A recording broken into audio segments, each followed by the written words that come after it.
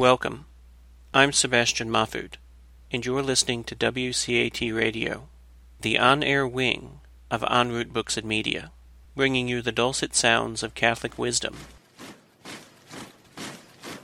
Our opening prayer is from the book of Genesis. The Lord was with Joseph, and he enjoyed great success and was assigned to the household of his Egyptian master.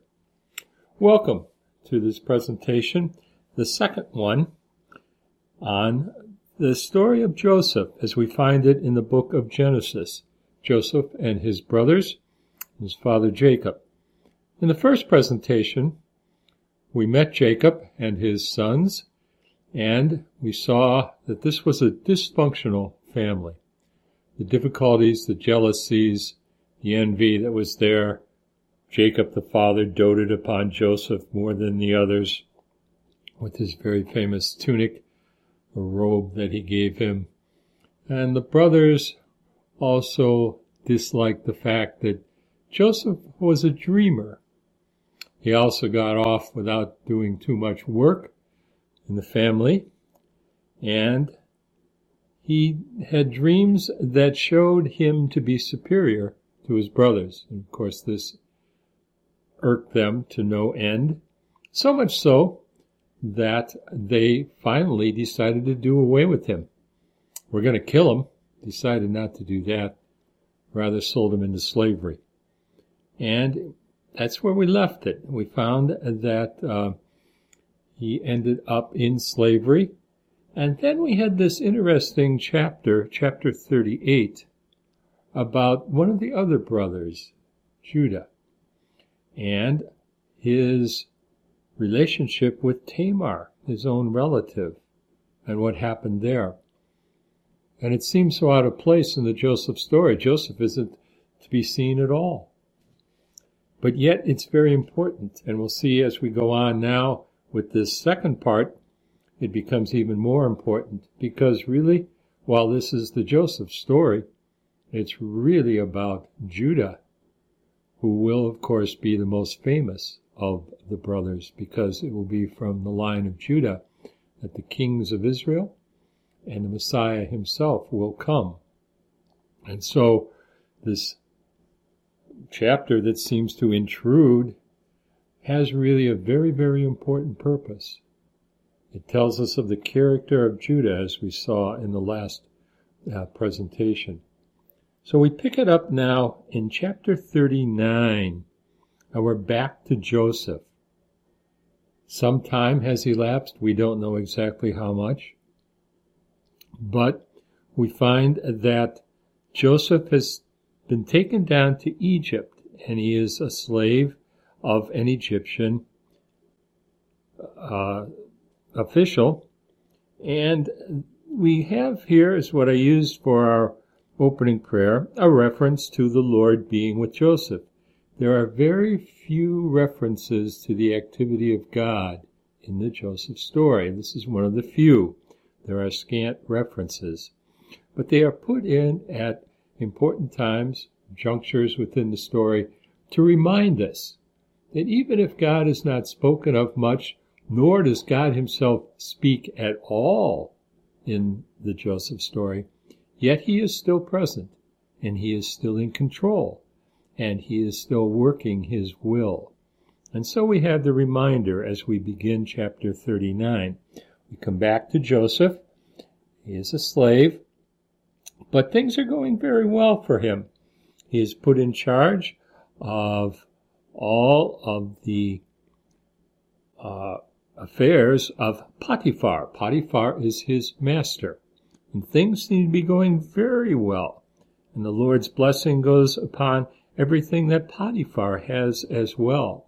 So God's influence extends even to the pagans. So the scene is set, but not everything is going well.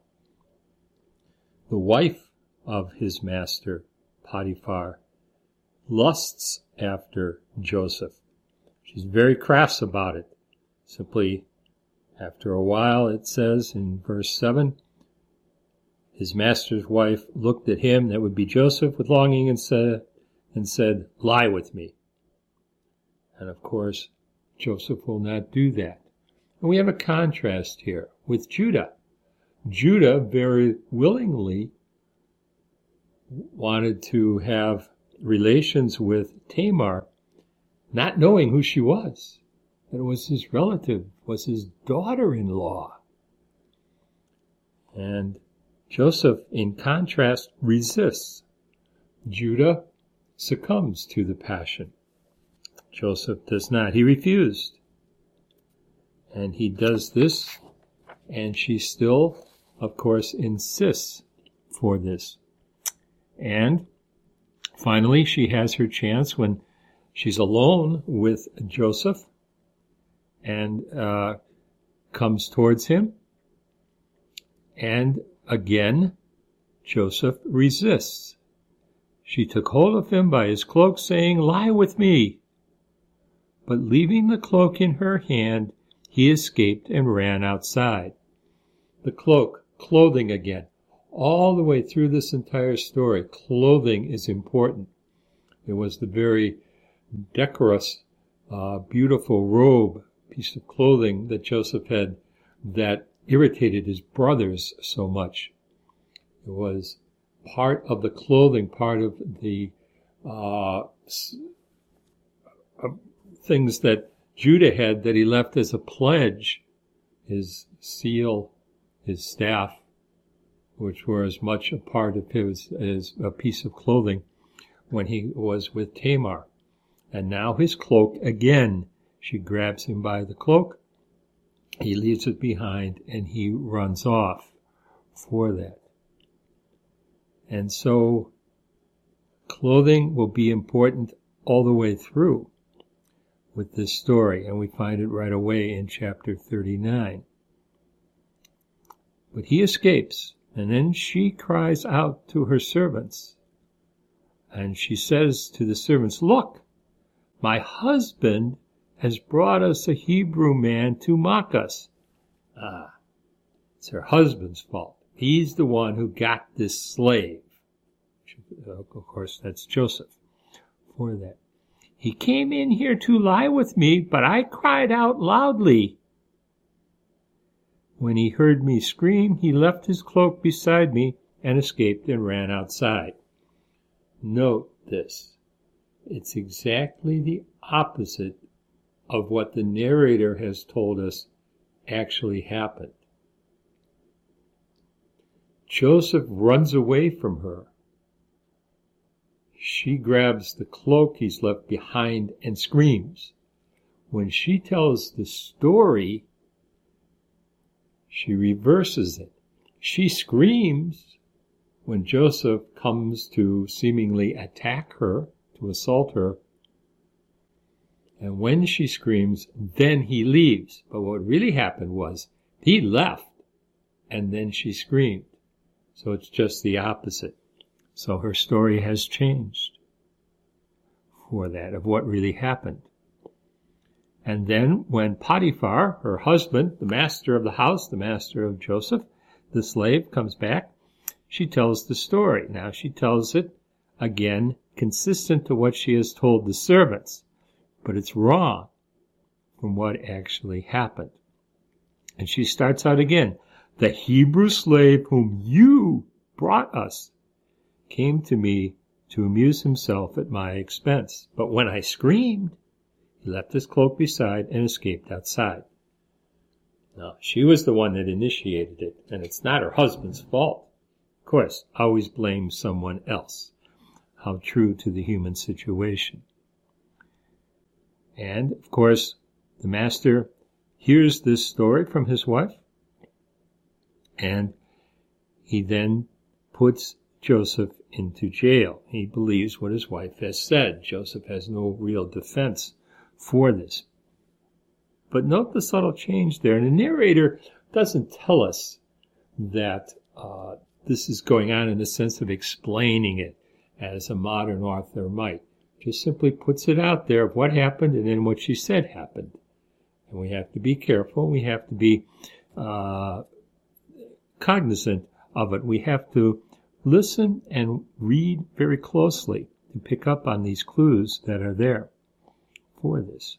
So he ends up in jail, Joseph. But in verse 21, the narrator tells us again, the Lord was with Joseph, even while he is in jail. And again, that's all that we find of the references of the activity of God, just reminders. God doesn't say anything, and he doesn't really do anything, but he's there, he knows what's going on.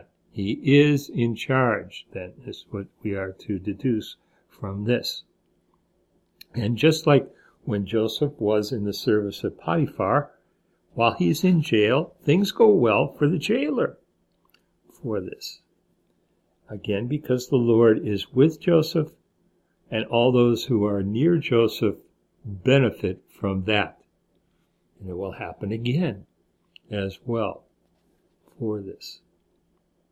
So, he's in sort of what we could say would be almost like a house arrest or something. It's not really a kind of jail that we might first think of, but he is in custody. Come then to chapter 40, and the royal cupbearer and the baker, the royal baker, in some way offend the Pharaoh, and they end up in jail as well for this. And they end up in the same place, in the same jail that Joseph is for that. And they both have dreams. Joseph is the interpreter of dreams. And so they talk to him about their dreams. They want to know what the interpretation of them are for this. And the chief cupbearer tells Joseph his dream in verse 9. He said, I saw a vine in front of me, and on the vine there were 3 branches.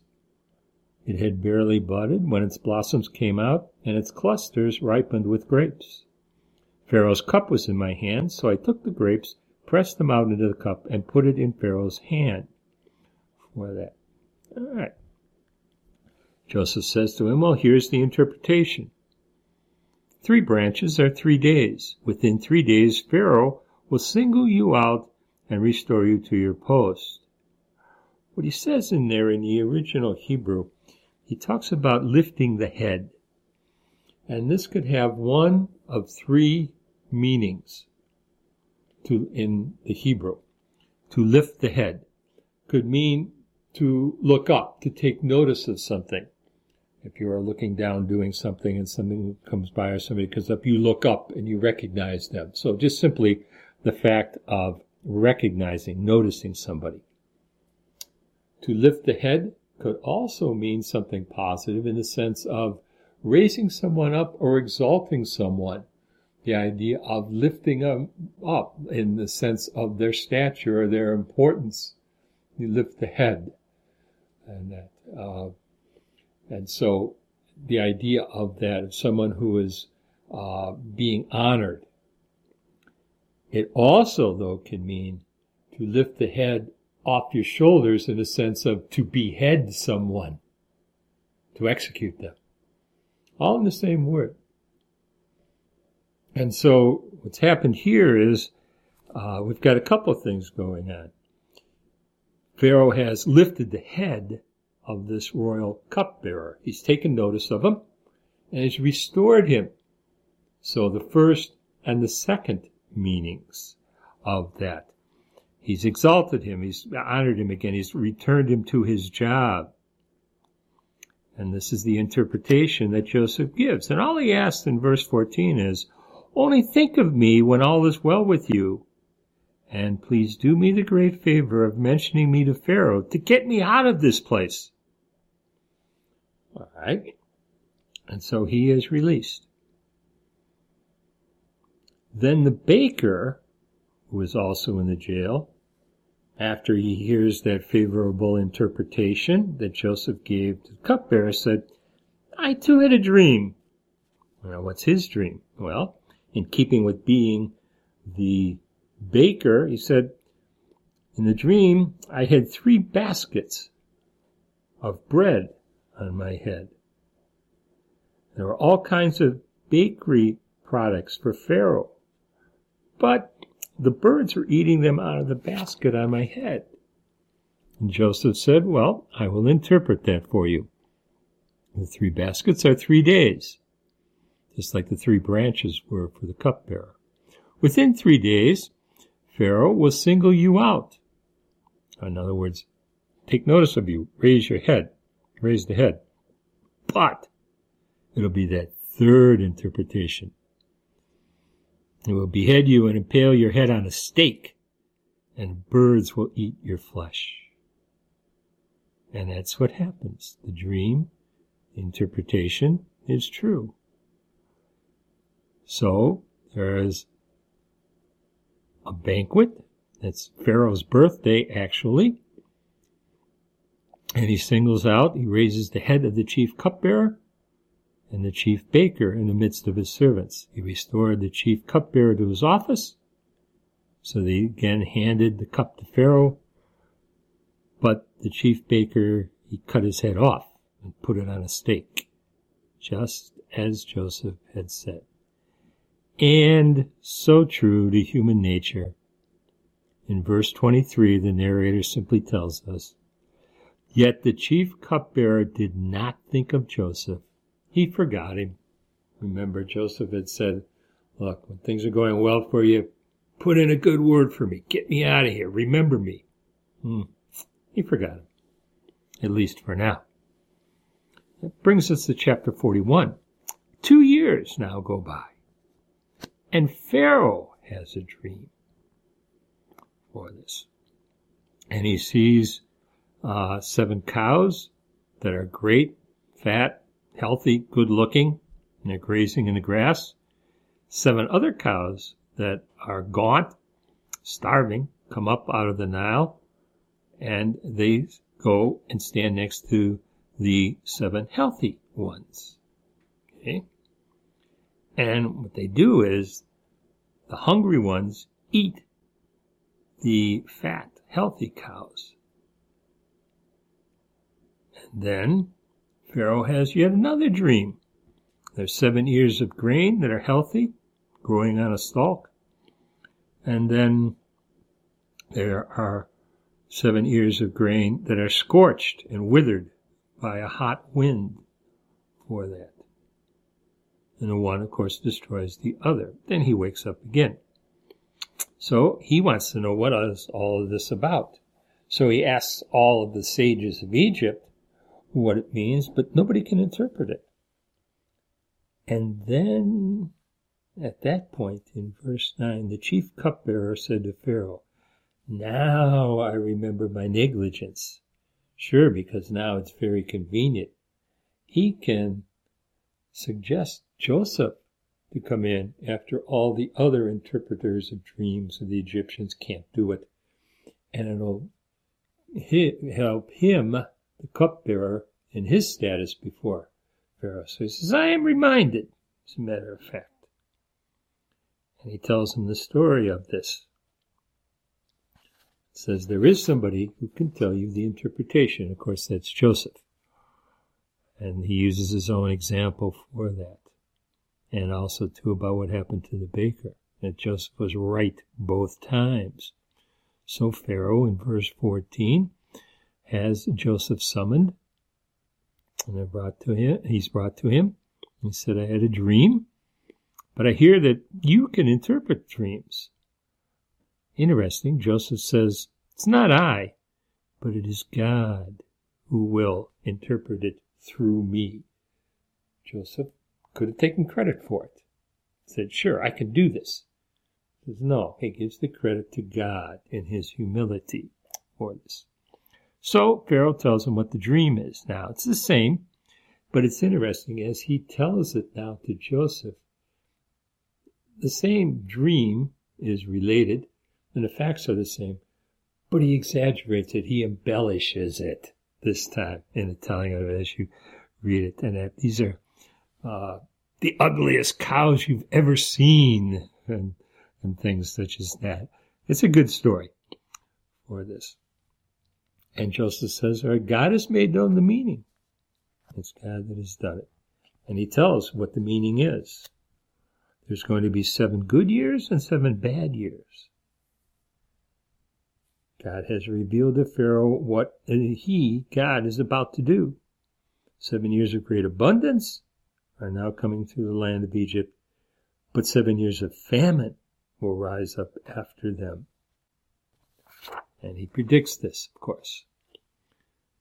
And Pharaoh sees this and realizes that Joseph knows these things. And Joseph says, let Pharaoh seek out a discerning and wise man to put in charge of the land of Egypt. Sure, and who better than Joseph? And so it does happen that way. And it is interesting, and in verse 38, we read, could we find another like him? Pharaoh asked his servants, a man so endowed with the Spirit of God?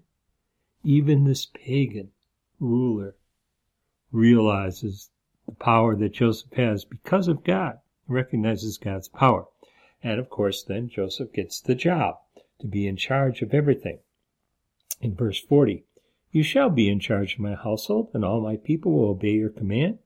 Only in respect to the throne, I will outrank you. So Joseph becomes number 2 in the land of Egypt. I put you in charge of the whole land of Egypt.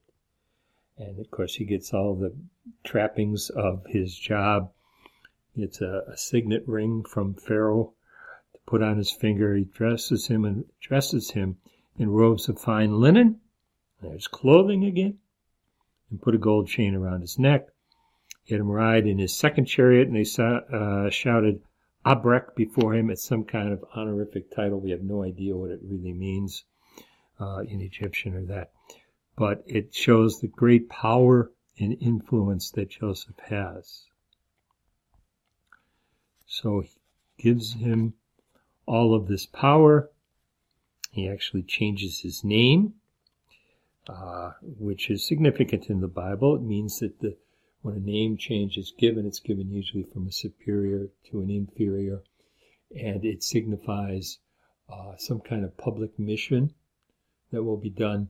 And also it's like saying that this is a whole new person, a whole different person because of the change that has happened. And so it happens in the Old Testament from Abram to Abraham, from Sarai to Sarah, Jacob to Israel. It happens in the New Testament, of course, Simon to Peter, and Saul to Paul for that. So this is significant here. Joseph does very well. And we find out in verse 46, he was 30 years old when he entered into the service of Pharaoh, the king of Egypt. And during the 7 years of plenty that come first, they have abundant crops. And so Joseph wisely stores everything that he can and takes care to make sure that all of the crops are brought in and that it is protected. They are stored, they're in warehouses and such before the famine sets in. Things work out very, very well for Joseph with that. He also becomes the father of 2 sons, and that information is given there as chapter 41 ends. Now, chapter 42 then switches back to the land of Canaan, to Jacob and the other brothers for this. And it doesn't start out well. When Jacob learned that grain rations were for sale in Egypt, he said to his sons, "Why do you keep looking at one another?" Again, the animosity that's there. The edge that he's got as he speaks to his sons. He says, there's grain for sale, go get some. So they go down to Egypt to get some.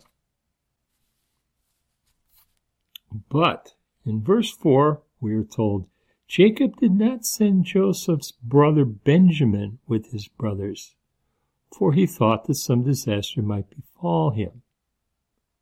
Again, he's playing favorites. He doesn't care about the others, and we're going to see this recur as this story continues on. Jacob is the father, and he's responsible for a lot of the dysfunction in this family. He has favored Joseph. He's going to favor Benjamin, and as well another one. And we'll see why with this as we go through. But, again, he keeps one behind, lets the other ones go. So Joseph is in charge down in Egypt. They don't know it's Joseph. But in verse 6, his brothers come. They bow down to him with their faces to the ground. They do him homage. He is this great and powerful figure. And that was one of the dreams that Joseph had at the beginning of this story. One of those dreams has been fulfilled. They don't know it, but it has. They've bowed down to him, and that's what was going to happen. This is one of the things that got Joseph's brothers so mad at him. They said, I had this dream, and you guys all bowed down to me. You can imagine how that went over with them. But we also are told in verse 7, he recognized them as soon as he saw them, but he concealed his identity. So here's a situation where the narrator has told us something that even the characters themselves don't know. That doesn't spoil it for us. Actually, that can make it all the more exciting for us, because we know we're in on the secret. Think of, for instance, a favorite movie that you might have, if it's a mystery or something, that you've seen it, then you find out, okay, you know how it turns out, you know how it ends, you know who did it and everything, but you still can go back and watch the movie again, and you can enjoy it, even though you know how it's going to end and who done it, as they say, for it. Well, we know it's Joseph, but they don't. And so we'll see how this works out. And he speaks very harshly to them. He accuses them of being spies for this. And of course, they have no clue that it's Joseph. When Joseph recognized his brothers, although they did not recognize him, he was reminded of the dreams he had about them. And he doesn't come out and say, hey, I'm Joseph, I'm your brother. Oh, no. That doesn't happen, not for a long time. He said, you are spies. You have come to see the weak points of the land. And they say, no, not at all. We just come to buy food. We're sons of the same man. We're honest men. We've never been spies. But Joseph won't give up. Not so. It's for the weak points of the land that you have come to see, to spy on it for reconnaissance, for perhaps an invasion of it or that. It's the furthest thing from their minds. We're your servants. In verse 13, we your servants, they said, are 12 brothers, sons of a certain man in Canaan. But the youngest one is at present with our father, because he wouldn't let that youngest one go with them, and the other is no more. That's Joseph. They don't say he's dead, or we got rid of him, or anything. Just, he's no more. What happened? They don't say. And of course, Joseph knows that he's that one. And he again accuses them of being spies. He says, you're going to be tested for this. And so he has the idea that he will lock them up for a few days, make them sweat a little bit over all this. And on the third day he says to them, do this and you will live, for I am a God-fearing man. And he certainly is. Joseph is for that. If you're honest, let one of your brothers stay while the rest of you can bring the grain back as you originally wanted to do for this. But you've also, when you come back, if you ever come back, you must bring your youngest brother. Then it'll be verified, right? You weren't lying to me. Well, they agree to that. That seems simple enough.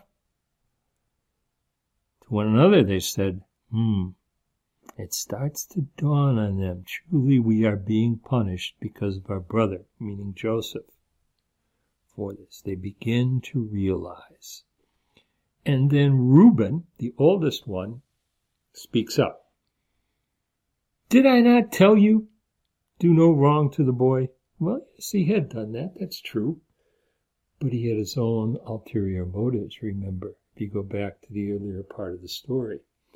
He didn't want them to kill Joseph because he wanted to get Joseph and return him to Jacob, their father, and then that would increase his status amongst all the rest of them. So he had other motives for that. And then, of course, they sold him into slavery, and Reuben comes back, and then he doesn't know what to do. He's gone for that and everything. So now he's throwing that back up to them for it. And Reuben is the oldest. He's really responsible for all the others. And interestingly, the narrator tells us then something. In verse 23, they did not know, of course, that Joseph understood what they said, since he had been speaking through an interpreter, which, being Egyptian, as they thought he was, you would need an interpreter in that. They have no idea he can understand everything that they're saying for it. It just makes it more exciting for us. What's going to happen here? So they get their grain. They also get all their money replaced without their knowing it. And it's not till at night, when they check their bags, when they're trying to feed the animals fodder, that they find out not only do they have all this food that they thought they had bought, but they got their money back as well for it. Now what are they going to do? Because they barely got away with their first encounter with Joseph. Now they're going to have to go back, and they're going to think, what are we going to say to him or that for that? So they're in a real dilemma there for it. They go back to their father Jacob first, and they tell him everything that's happened. The man who was lord of the land spoke to us harshly, put us in custody, thought we were spies. We said, we are 12 brothers, sons of the same father, but one is no more, and the youngest one is with our father in Canaan. All true, but one is no more. Again, can't come to terms with the fact that they think Joseph is dead and it's their fault. They're not going to deal with that for it. But they did tell the truth as far as they went in speaking to Joseph, not even known as Joseph. And then now they've got to come back with the younger brother to get the one who is in custody for this. It's like holding a hostage. What Joseph has done is something that was a common practice there. You had a hostage that would stay. This happened in ancient cultures. The Romans did it and such all the way through. And that's what's happening there. So that's not that unusual. But now they got their money back too. Now what are they going to do? Their father Jacob in verse 36 says to them, must you make me childless? Joseph is no more, Simeon is no more, and now you would take Benjamin away. Well, what about the other brothers? In Jacob's mind, they don't count. So they weren't full brothers of the same mother. That's one reason why Jacob doted on those for that. Now they got to bring their youngest one with them in order to get the other one that's the hostage back there. Okay, and Joseph is gone. And so doesn't care about the other 9 that much. They don't really count that much for that. Then Reuben speaks up, again the oldest. But what does he say? You may kill my 2 sons if I don't return him to you. Oh, that's wonderful. Kill your grandchildren. That's no solution. Put him in my care and I will bring him back to you. That doesn't seem to be a very viable situation or solution to the problem with that. Jacob replied, my son will not go down with you. Now that his brother is dead, he is the only one left. What about the other 9? They're all brothers. Should some disaster befall him on the journey you must take, you would send my white head down to Sheol in Greek, Sheol being underworld. But Sheol, too, in the Hebrew, is also a derogatory term for Egypt. And, of course, that comes out of their history and tradition. They will be enslaved in Egypt before the Exodus out that Moses brings them out.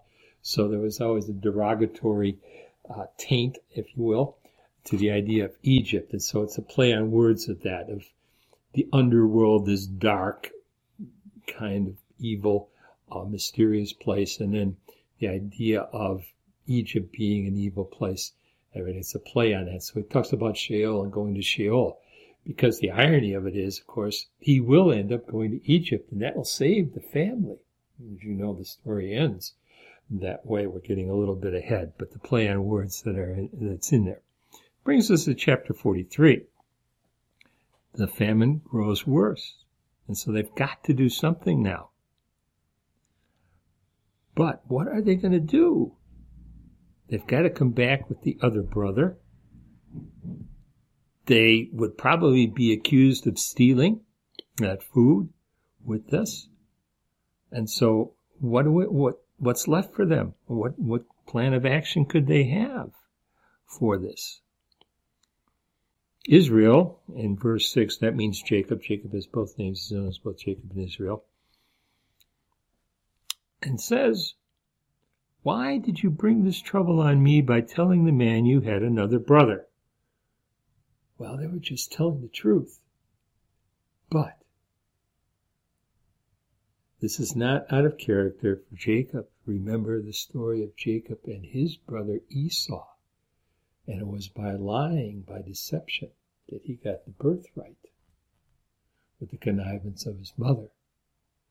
And so, true to form, Jacob says, what'd you tell him the truth for? Jacob didn't tell the truth.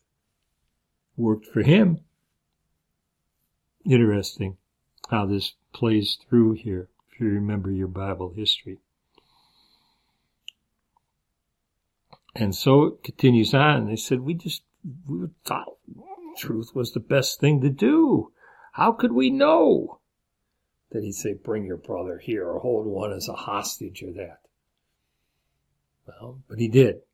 Then in verse 8 of chapter 43, Judah urged his father Israel, let the boy go with me, that we may be off and on our way, and we and our children will keep from starving to death. Verse 9, I myself will serve as a guarantee for him. Reuben wanted to put up his grandchildren. Judah was not a very good character, we found from chapter 38. Now, at least at this point, he makes the promise that he will step in. He will take the responsibility. He'll put his life on the line. Well, will he do it? Will he actually be true to his words? That remains to be seen. But here he promises it. We start to see the change in his character. He was a man who cared little about anything in the earlier chapters, and especially the way he treated Tamar, his own daughter-in-law, and everything that happened there. And now he stands up and shows some character. But will he really do it? And he also puts a little dig in verse 10. Had we not delayed, we could have been there and back twice by now. Well, let's get going. Okay, so Israel says to them, it must be so, then do this. They're going to take and bring all kinds of gifts for this official in Egypt, which of course is Joseph. It was Joseph. We're going to bring all kinds of gifts. We're also going to take money, and we're going to take double the amount of money. We'll pay for the first set of grain that we got, and we'll get some more for that. And also to, yes, take your brother and go back to the man. Okay. For this. So they do that. They took the gifts, double the money, and they take Benjamin. And they go back there. Now, Joseph sees them, and he sees Benjamin. So he tells his steward, take the men into the house, and we're going to have a feast. They are to dine with me. Okay. So the steward conducts them to the house. Now, they're worried. They're really scared for that. So they decide they're going to take the initiative. In verse 19, so they went to Joseph's steward and talked to him at the entrance to the house, as they figure they're being led into the house because they're going to be punished. That Joseph knows, of course they don't know it's Joseph, but this Egyptian official knows he was cheated. He was swindled out of the grain. And they kept their money and everything and whatever else, and they have no idea what to expect. So they decide they're going to come clean with the steward with it and explain to him, look, this is what happened. We didn't really want to steal it or that. We thought we had paid for it, but we didn't pay for it and everything. And it's interesting. The steward, of course, he's been in on all this because he's the one that's got to carry out Joseph's commands. He says, calm down. Do not fear. Your God and the God of your father must have put the treasure in the bags for you. So he tries to excuse it away and tries to reassure them. As for your money, I received it. Don't worry. You're okay. All right. And he brings out Simeon, who's been there as a hostage during this time. We don't know how long all this took to go back and forth, but it would have been some time. So they're relieved with that for it. And they bring their gifts and everything, and they're going to dine with Joseph. And so they're a little bit relieved, maybe even more than a little bit relieved for this. So Joseph comes to the house for this great big feast, this dinner. And when they come inside his house, they bow down before him to the ground. There it is again. The fulfillment of that first dream that he had way back in the beginning of the story. And so he talks to them. He's pleasant to them now. He's not accusing them of being spies. He says, how's your aged father? Of whom you spoke, is he still alive? And they say, oh, yes, he is. Okay. And then Joseph sees Benjamin, who he hasn't seen for years. He says, is this your youngest brother, of whom you told me? May God be gracious to you, my son. And they're very pleasant with them. Okay. But it's hard for Joseph. And the narrator tells us that he had to go out of the room, and he cried even, and he's got to get himself composed and come back in. After washing his face, he reappeared, having collected himself, and give the order to serve the meal with this. Now, so it's served separately to him, because the Egyptians don't eat with foreigners, especially with Hebrews. And so Joseph, he keeps all the customs and everything. He's keeping the ruse going. They have no idea it's him. He plays along with it. He's probably still using an interpreter and such, but he can understand them. Now, when they were seated before him according to age, from oldest to youngest, they look on in amazement, but it doesn't click in their mind. How does he know this? There's 12 of them, and he knows exactly how to put them in order. It's a clue. But they don't pick up on it. Of course, we know how he could do this. We know exactly how he could do this for it. And portions are brought to them from Joseph's table. That was a sign of honor, that from the head table, a certain amount or certain foods were brought out. It was a way of honoring the guests for that. Benjamin's was 5 times as large as anyone else's for that.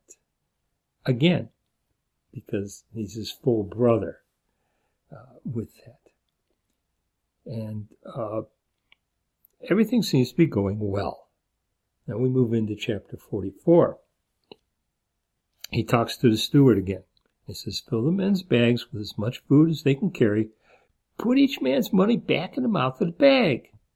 And in the mouth of the youngest one's bag, put also my silver goblet. Right, he's planting something there for that, together with the money. And the steward does it. It's interesting. The steward does not question. Does exactly what he is told. He's in on all of it. Never betrays any of the knowledge that he has, doesn't tip off the brothers or anything. Joseph says, do this. His steward does it with that. He obeys without question, does as he is told. And so it sets it up again for that. And so, of course, they're going to be caught at this, for this. And we know already what's going to happen. We know it's going to happen. And, of course, it does. They get a certain amount of the way there, and the steward goes after them, arrests them in a sense. They bring them back for it. And it's interesting in verse 15. It says, how could you do such a thing? Joseph asked them. Did you not know that such one as I could discern by divination what happened? In other words, he could interpret dreams and such. Don't you think he'd have the power to know what's going on? Because they've got his goblet. They've stolen the way it looks, the way it was set up by the steward. They stole his goblet. And he says, I have these powers to be able to interpret dreams and such. That doesn't tip them off or anything. It might have. It's another clue. He says, don't you think I'd be able to figure out somebody stole something like my goblet or that for it? Judah speaks up. What can we say to my Lord? How can we plead or how try to prove our innocence for it? God has uncovered your servant's guilt. Here we are then, slaves of my Lord, the rest of us no less than the one in whose possession the goblet was found. Remember, it was planted on the youngest bag. He says, we're all guilty. Interesting. This is coming from Judah. Interesting. His character has changed. Joseph said, far be it from me to act thus. Only the one in whose possession the goblet was found shall become my slave. The rest may go back unharmed to your father. Verse 18. Judah then stepped up to him and said, I beg you, my lord, let your servant appeal to my lord, and do not become angry with your servant, for you are the equal of Pharaoh. My lord asked his servants, do you have a brother? Do you have a father or another brother? We answered truthfully for this. And then in verse 20 he says, so we said to my lord, we have an aged father and a younger brother, the child of his old age. This one's full brother, that would be Joseph, is dead. First time any of the brothers admit it. And since he is the only one by his mother who is left, his father is devoted to him. He certainly is for that. Judah is telling the truth and admits it. And he continues on with this. And the story continues on. And your servant, my father, said to us, as you know, my wife bore me 2 sons. Yeah, what about the other 10? Okay. One of them, however, has gone away from me, and I said he must have been torn to pieces by wild beasts. That's what they did. They took the piece of clothing, that very magnificent tunic, and they dipped it in wild animals' blood and brought it to the father and said, look, isn't this your sons? Not our brothers, but your sons. And, of course, Jacob recognized the cloak, the tunic, whatever, the robe for that, and he had to come to the conclusion that Joseph had been mauled by an animal and killed for it. So they're recounting this, and it's all true all the way through for this. And so, in a sense, the story has turned. Certainly Judah has turned with this. And we can see from Jacob's point of view, he thinks that Joseph is dead. There's the only other son that is of the same mother that he is doting on for this, ignoring the other 10. In a sense, that's part of the problem within the family with this. And you could just see, your own applications to modern life, it's not that far away in some ways, in some families for that. Again, we've got the play on words going down to Sheol. Jacob believes that he is going to do that. So, all this is recounted. Verse 32, Judah is still speaking. Besides, I, your servant, have guaranteed the boy's safety for my father by saying, if I fail to bring him back to you, Father, I will bear the blame before you forever. Verse 33, so now let me, your servant, remain in place of the boy as the slave of my Lord, and let the boy go back with his brothers. He actually had promised it. We were wondering, will he actually do it? Yes, he does. And so Judah has made a 180-degree change. He does actually give himself in place. How could I go back to my father if the boy were not with me? I could not bear to see the anguish that would overcome my father.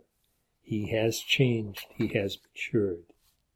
He didn't care earlier. He didn't care about much of anything with his daughter-in-law. Everything else was a part of that. Now it is different. This brings us to chapter 45. And this is now where it all comes together. Joseph could no longer restrain himself in the presence of all his attendants, so he cried out, have everyone withdraw from me. So they all leave him. And he finally identifies himself, reveals himself in verse 3 of chapter 45. I am Joseph. Is my father still alive? Of course, they're dumbfounded. He says, come, take a look. It is really me. For that.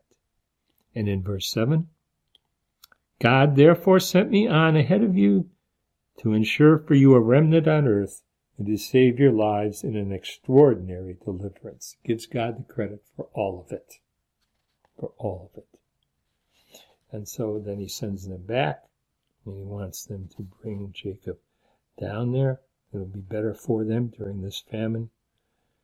They are reunited. And, of course, they are glad that everything has worked out, and they head back. In verse 22, he also gave to each of them a set of clothes. But to Benjamin he gave 300 shekels of silver and 5 sets of clothes.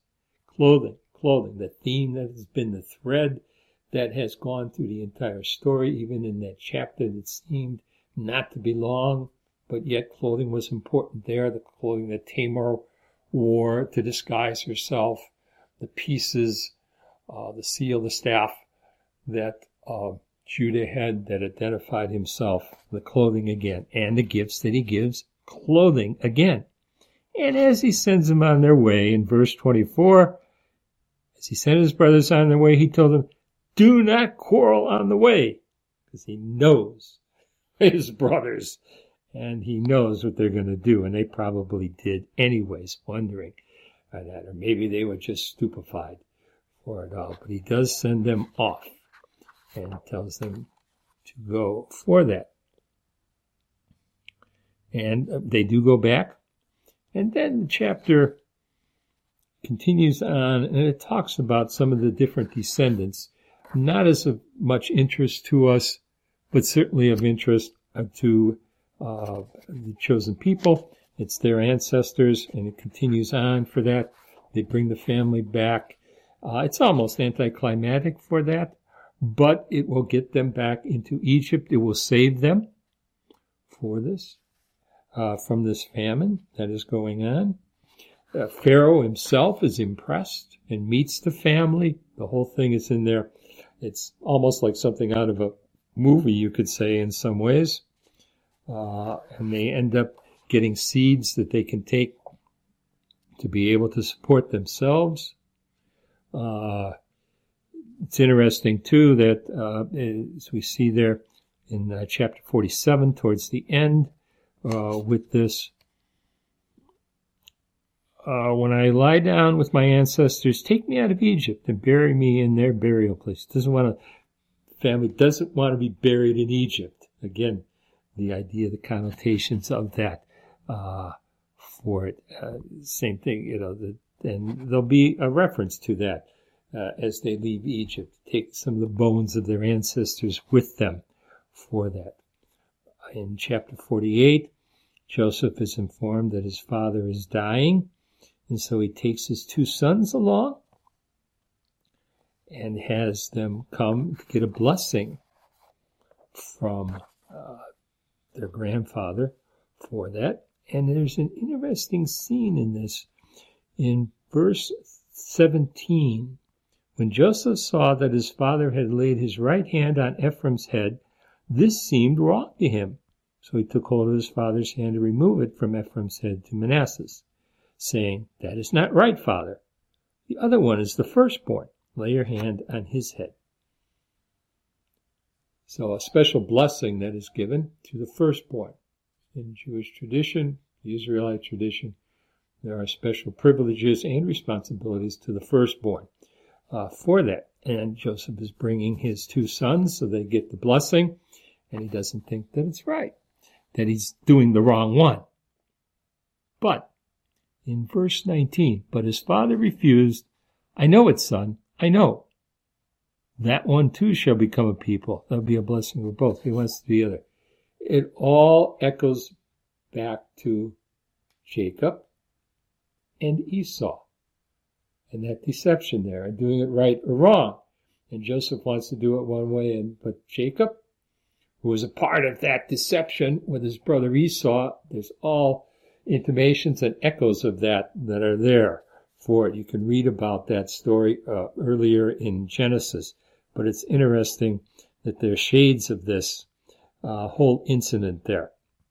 It also shows, too, that while there is this right of the firstborn, God is not bound by that. That's not a divine law. That's a human law. And God does not have to follow that. And oftentimes he doesn't. And it will be seen in several other places in the Old Testament stories where the firstborn is not the one that becomes chosen for a certain task or a certain thing for it. So it is interesting. We've got echoes of that all the way through there. It shows some of the continuation between the strands that are in the Old Testament. In chapter 49, Jacob, before he dies, gives predictions about the sons, and they're not all very positive. You can read through those and what Jacob thinks about all of his sons and what is destined for them. And then finally, he does die, and in the final chapter, we find out that there are still problems amongst the family. And for instance, in chapter 50, verse 15, now that their father was dead, Joseph's brothers became fearful and thought, suppose Joseph has been nursing a grudge against us, and now most certainly will pay us back in full for all the wrong that we did. They still don't trust him, and with good reason. So we see all of this. If you look at the character of Joseph, he seems to be the one who can do no wrong all the way through. He's the favored one, does the right thing, follows the law very, very well, is obviously favored not only by God, but by his father, favored by his father to his detriment to his relationship with his brothers, and seems that he comes off better in everything, in his interpretation of the dreams. He gets himself out of trouble. Everything seems to work. It might be a ways in coming, but it works out well. But yet, to think about Joseph a little bit, what might have been his motives in what he did to his brothers? Was he trying to test them? Perhaps. Were they really contrite for what they had done to him? Did he really want to do that? To find that out? To let them realize what they had done to him and to make up for it? It took them a while, but they finally did. Were all these good things as part of that? Yes. But also, too, did he hold a grudge? Was he getting revenge on them? Was he trying to make them suffer a little bit? He knew what he was going to do. He knew that they were not going to come to any kind of fatal harm. But did he make them squirm? Did he take some pleasure in seeing them sweat and do homage to them? Do homage to him when they bowed down? Did he stretch it out a little bit more and really make them suffer for what they had done? There's a little bit of that in there, or even more than a little bit as well. These are the kinds of things that one can take a look at for this. And in looking at it, to ponder it. Ponder it in terms of our own situation today and the motives that people have, and the problems within families as well. The jealousy, the envy, scheming, grudges,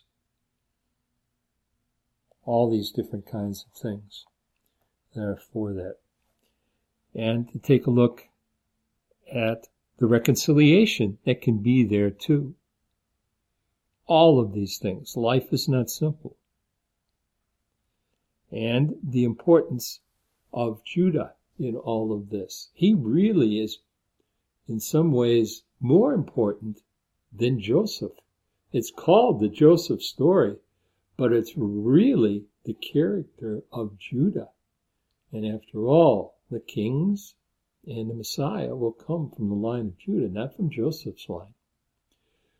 And so the importance of Judah in all of this and his journey, the change of his character, his maturing, his learning a lot of lessons. And the others like Reuben, who falls short. And he's not the one. He should have been the one. He was the firstborn.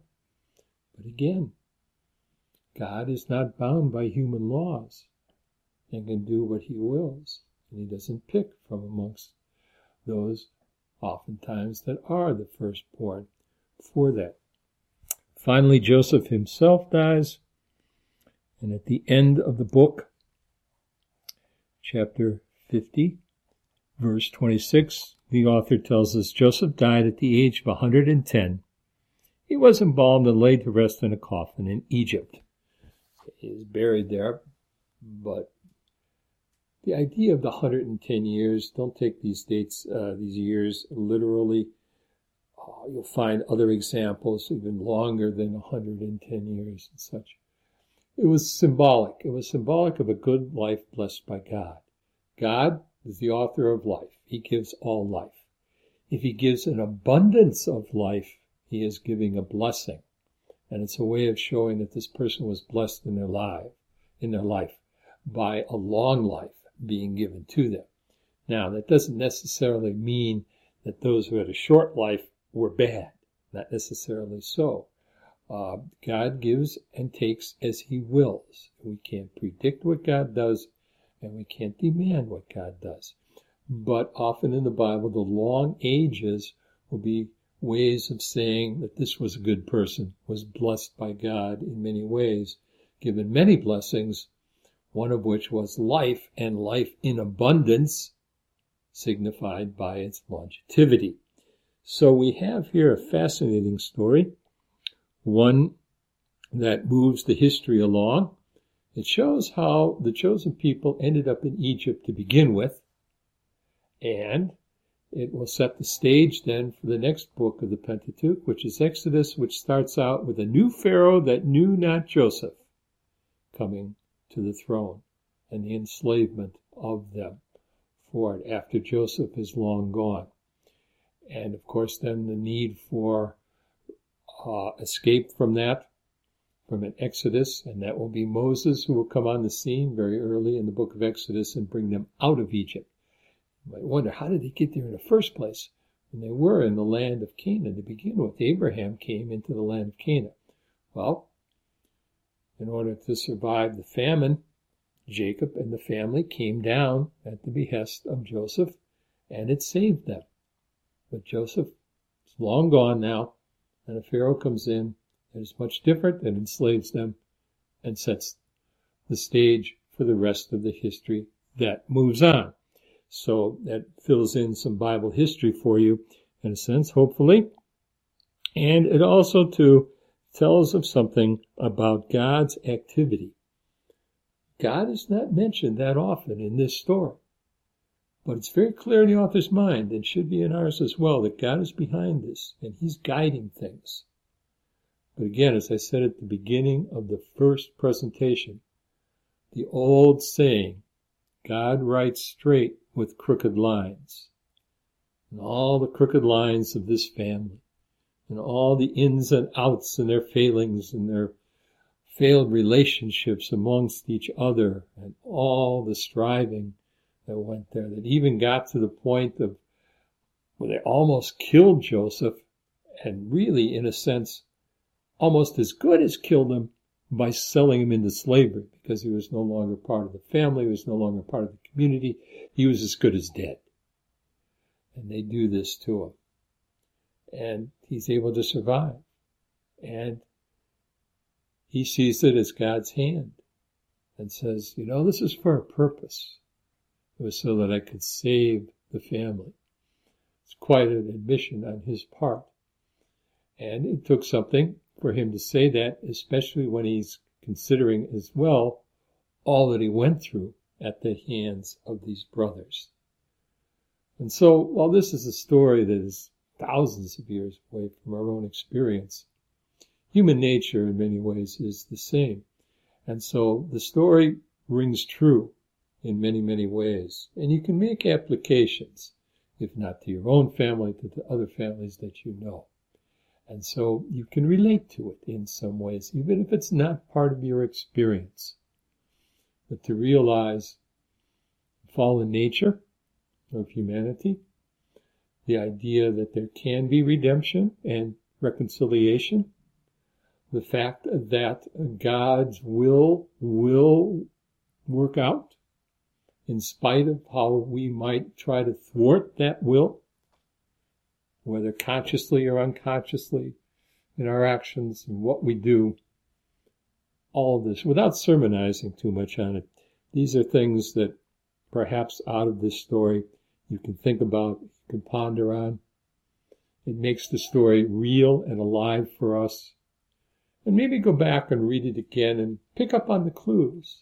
See the themes of clothing, of seeing, of not seeing, of recognizing, of not recognizing. Read it like a great piece of literature, because it is in many, many ways. And there are so many other stories within the Old Testament and New Testament as well, in the Gospels especially, that tell that story, the story of the activity of God and our redemption. Here is God preparing his people for the coming of the Redeemer. With all their foibles, with all their failings and such, still revelation moves on for this. And it's something we can look back as we are a pilgrim people making our own way in the world with our foibles, with our failures and our sinfulness, but yet trying to respond and trying to do God's will and trying to work in accord with his will as we try to make our way. What decisions do we make? How are our relations with others? Oftentimes relations with those closest to us. Things to think about and ponder.